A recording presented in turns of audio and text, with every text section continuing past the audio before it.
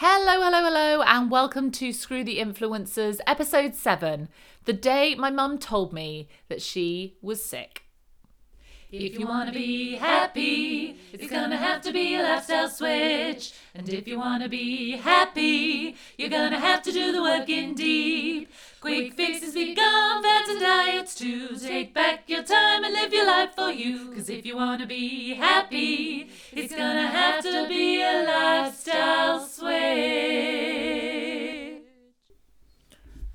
I will sort of skip the life update for this episode because there's a little cluster of episodes that are all coming out quite close together. And basically, I've recorded this after I recorded the previous one. So if you haven't listened to episode 6, just go back to that one. It's the same life update. Apart from I've had my lunch now. There you go. That's probably about it. That's all that's changed since the last episode. This one, I've had my lunch. And I've opened my office door. There you go. Exciting stuff. This is quite a pinnacle day, the day my mum told me she was sick. I still remember it so clearly. My sister and I were snuggled up in bed with her, and I was up there because I lived in Cornwall at the time, so it was up to my mum's. I was up, and my sister was there because we'd had my niece's christening. I'm so panicked that I'm remembering this wrong, but this is how I remember it. So we always say there's 3 sides to every story, yours, mine, and the truth. So this is my truth. This is what I remember. But we were in bed with mum, and she told us that the test, she'd had tests like in October previously, and I had been so convinced that it was cancer. And everyone was like, no, just wait and see her. And then it all sort of calmed down. She went off and did Cycle India, and then it was sort of ticking over that she obviously wasn't very well, but we didn't really know what it was. But it turned out she did. She was just not telling us. And so we were in bed, my sister and I were in bed with her when she told us. She told her partner already because he'd been helping her through all the journey of the tests and everything, what have you. And we found out she had a rare aggressive T-cell lymphoma. Took me so long to be able to remember that and say that. A rare aggressive T-cell lymphoma. And I didn't realise at the time that's part of the leukemia family, which I think is a scarier word. I didn't really know what lymphoma was. So had I known then that it was part of the leukemia family, probably been a bit more scary. But also I find with I'm good in a crisis. I'm not great in day-to-day life, which is why I have like the routines and structures and support system that I do. But in a crisis, I'm the person you want on your team in a crisis. I'm the person building the raft, and finding the flare gun, and strapping up the broken ankle. Like I'm there. I'm great in a crisis. I'd quite like to not be in a crisis, ideally, but I'm pretty good at that. I'm like, right, what do we need to do? How do we need to do this? Like I think they announced the first lockdown, and within a day and a half, we were prepped and ready to go. Like we were on it, like sorted. We could face whatever was going to happen. I tend to go with big news, like when my mum said she was sick, I sort of go into that mode. So it was more like, well, what do we do? What do we need to do? What's the next steps? Like kind of thing. And I'll be emotional later. But if there's still stuff to do, I'm less emotional. So if, say, someone has passed away and there's not really that much to do, particularly if you're not like directly involved in the funeral plans or anything like that, I will go into crisis mode and be cool and calm straight away. But it might be like an hour later, I will then have a meltdown. Whereas with Mum, it was ongoing until she went into remission. She went into remission, then she came out and passed away within the space of a couple of years. And until she went into remission, it was just crisis mode. We'd also just bought, my ex-husband and I at the time had just sold up our home that we ran as bed and, well, I ran as bed and breakfast, and bought a bigger, like real fixer-upper project, and I had a very short turnaround window. I was working crazy hours to get it all done. From like, I was going to bed at like 2 a.m. and getting up at 5 and just like cracking on, and I feel like I did this for like a month. It was insane. So I was kind of in crisis mode for that already, and then I went into crisis mode for this. But somewhere in my head, in between all this crisis, this like switch completely flicked, and I started wanting to be happy, which sounds really nuts when you say it out loud, because why had I not been wanting to be happy before then?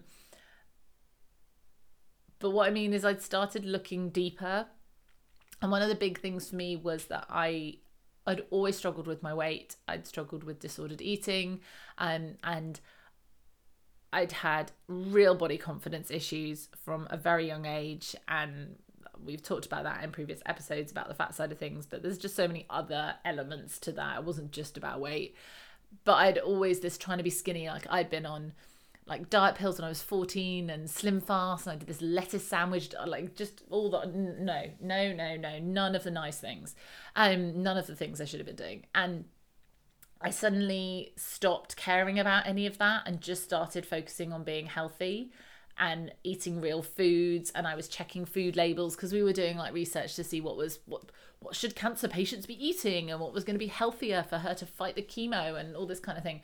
And it opened my eyes to lots of bits and pieces. Took me down quite a few wrong paths as well, but at least I was actually looking. I was actually paying attention a lot more, and I was very much focusing on being healthy, and I was much more willing to say no to things. I had a massive turning point in how much I would say no to. I stopped doing a lot of things that I really didn't enjoy. I didn't necessarily hate them, but they didn't bring me enough joy to be costing me time, because I had the business was the minor crisis that I was trying to get up and running and everything, but I actively taken that crisis on. But anything else that I was doing was taking me away from doing stuff with mum, and I didn't want that. And she didn't live very close as well, so it was a long travel times back and forward. It was about 4 hours each way. And I'd drive up one day, stay overnight, and then drive back the next day. I don't think I ever did a day trip. That's too much. 8 hours driving on your own is too much. Especially my little Peugeot that I had at the time. That had a lot of miles on its clock. It's still going, that car, but yeah, when I let go of it, it had like 250,000 miles on, and I think most of it was going back up and down New Forest to Cornwall. But I didn't want to sacrifice any of the time that I could be either with her or making sure that I was like okay, that I was enjoying that I was happy, so that when I saw her I was happy, and that I was in a stronger position to be dealing with what was going on. And there were I think that was when I also I started decluttering without even realising it. I decluttering friends, decluttering things I didn't want to do, decluttering clothes and things. And I'm not going to lie, it was like a whole massive yo-yo journey. And I will do a separate episode about that, because it definitely hasn't been. It was a steep learning curve, but it wasn't even curve shape. It was like some sort of jagged mountain ridge going up and down. There was no gentle curve. There was no steep, smooth curve. It was jagged and up and down. And I made lots of mistakes along the way and got influenced into doing going in the wrong direction quite a few times, but they were at least all moving me forward. They were all moving me away from what I had been and moving me towards where I had been, as opposed to before, where I'd been very stuck, very, very stuck and very miserable. And I don't think until you stop being miserable, I don't think you can realize how miserable you were.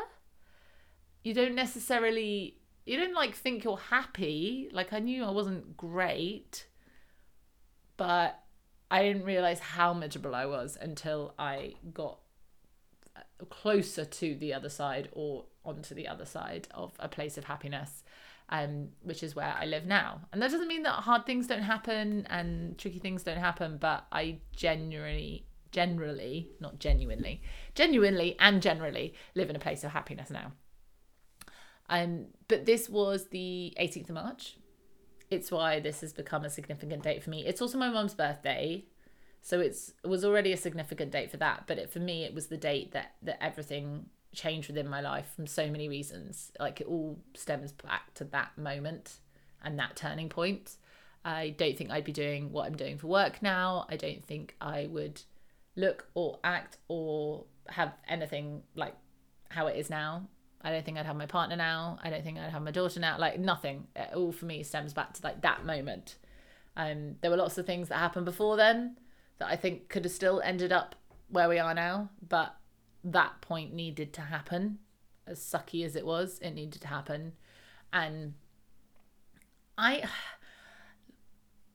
don't like discrediting trauma with this sentence. So this doesn't apply to everyone, but this applies to me, is that I believe that in my life, everything happens for a reason, and that every chapter in my life plays out in the order it's meant to.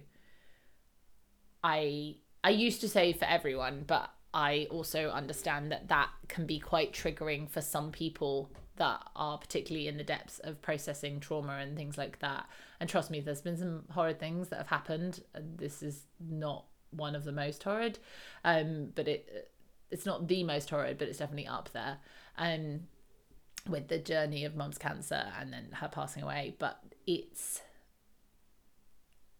definitely led on to some beautiful things. And those are the moments that I have to like cling on to and focus on to. My mum and I had a very complicated relationship. Again, a lot of that realization is hindsight, to realize that we have a complicated relationship, which makes it very tricky because I can't talk things through with her now either, which is quite irritating. But I can process what I can process now, and it's definitely made the grief process interesting to say the least, and brought up a lot of additional emotions along the grief journey. But even in like the deepest moments of grief, I can find light in the positive things that have happened, that have come out of that, and that experience and that opportunity to grow. That said, I do not want everyone to feel like they have to find that light in their experience. You can just seek help and get help through it. And I've worked with therapists, I've worked with coaches, and they've all played a part in shifting this mindset. But a lot of the work I have done on my own, but not all of it. I needed some lampposts and things along the way. I haven't had one consistent therapist or one consistent coach that I've worked with for the whole journey. They've helped with different elements of it. Hypnotherapist worked with for a bit as well. So there's lots of people that have played a part, but in the end, you're the only person that can like steer that cart and steer the car. I don't know why I'm thinking horse and cart. Obviously, I'm in some sort of Wild West movie in my head. But you are the one that's in charge. Yeah, well, you're at the reins. Let's stick with the horse and cart analogy. You are the one steering that horse and cart. You are the one that can slow it down and speed it up and turn it left and turn it right, or just halt it and stay stuck. It's completely up to you. Having those lampposts, having that map and the compass and those people along the way that represent those things to you can be very, very helpful. And it's really helped me steer in the right direction to have those people there. But I have still been the one doing the driving ever since the 18th March 2013. So this is actually why I set the stretch goal date to launch a membership as the 18th of March. It's a day that's normally a day of sadness, and I wanted to mark it with something, have something fun and celebratory happening on it. But I didn't know, coming closer to it, how I would feel about it becoming the date that I launched this from. But then I decided that actually I really wanted to make it into something positive and push myself to use that date and that benchmark and things. And so far I found that quite powerful. I mean, I only decided this last Thursday that I was definitely going for that date. Like I've been calling it my stretch goal date, but I wasn't optimistic. And now I'm like, no, we're just committing and going for it. And hopefully it will become this beautiful, lovely experience. We'll see. But I refer to like the 18th of March, or like the day that everything changed. And this is what I mean.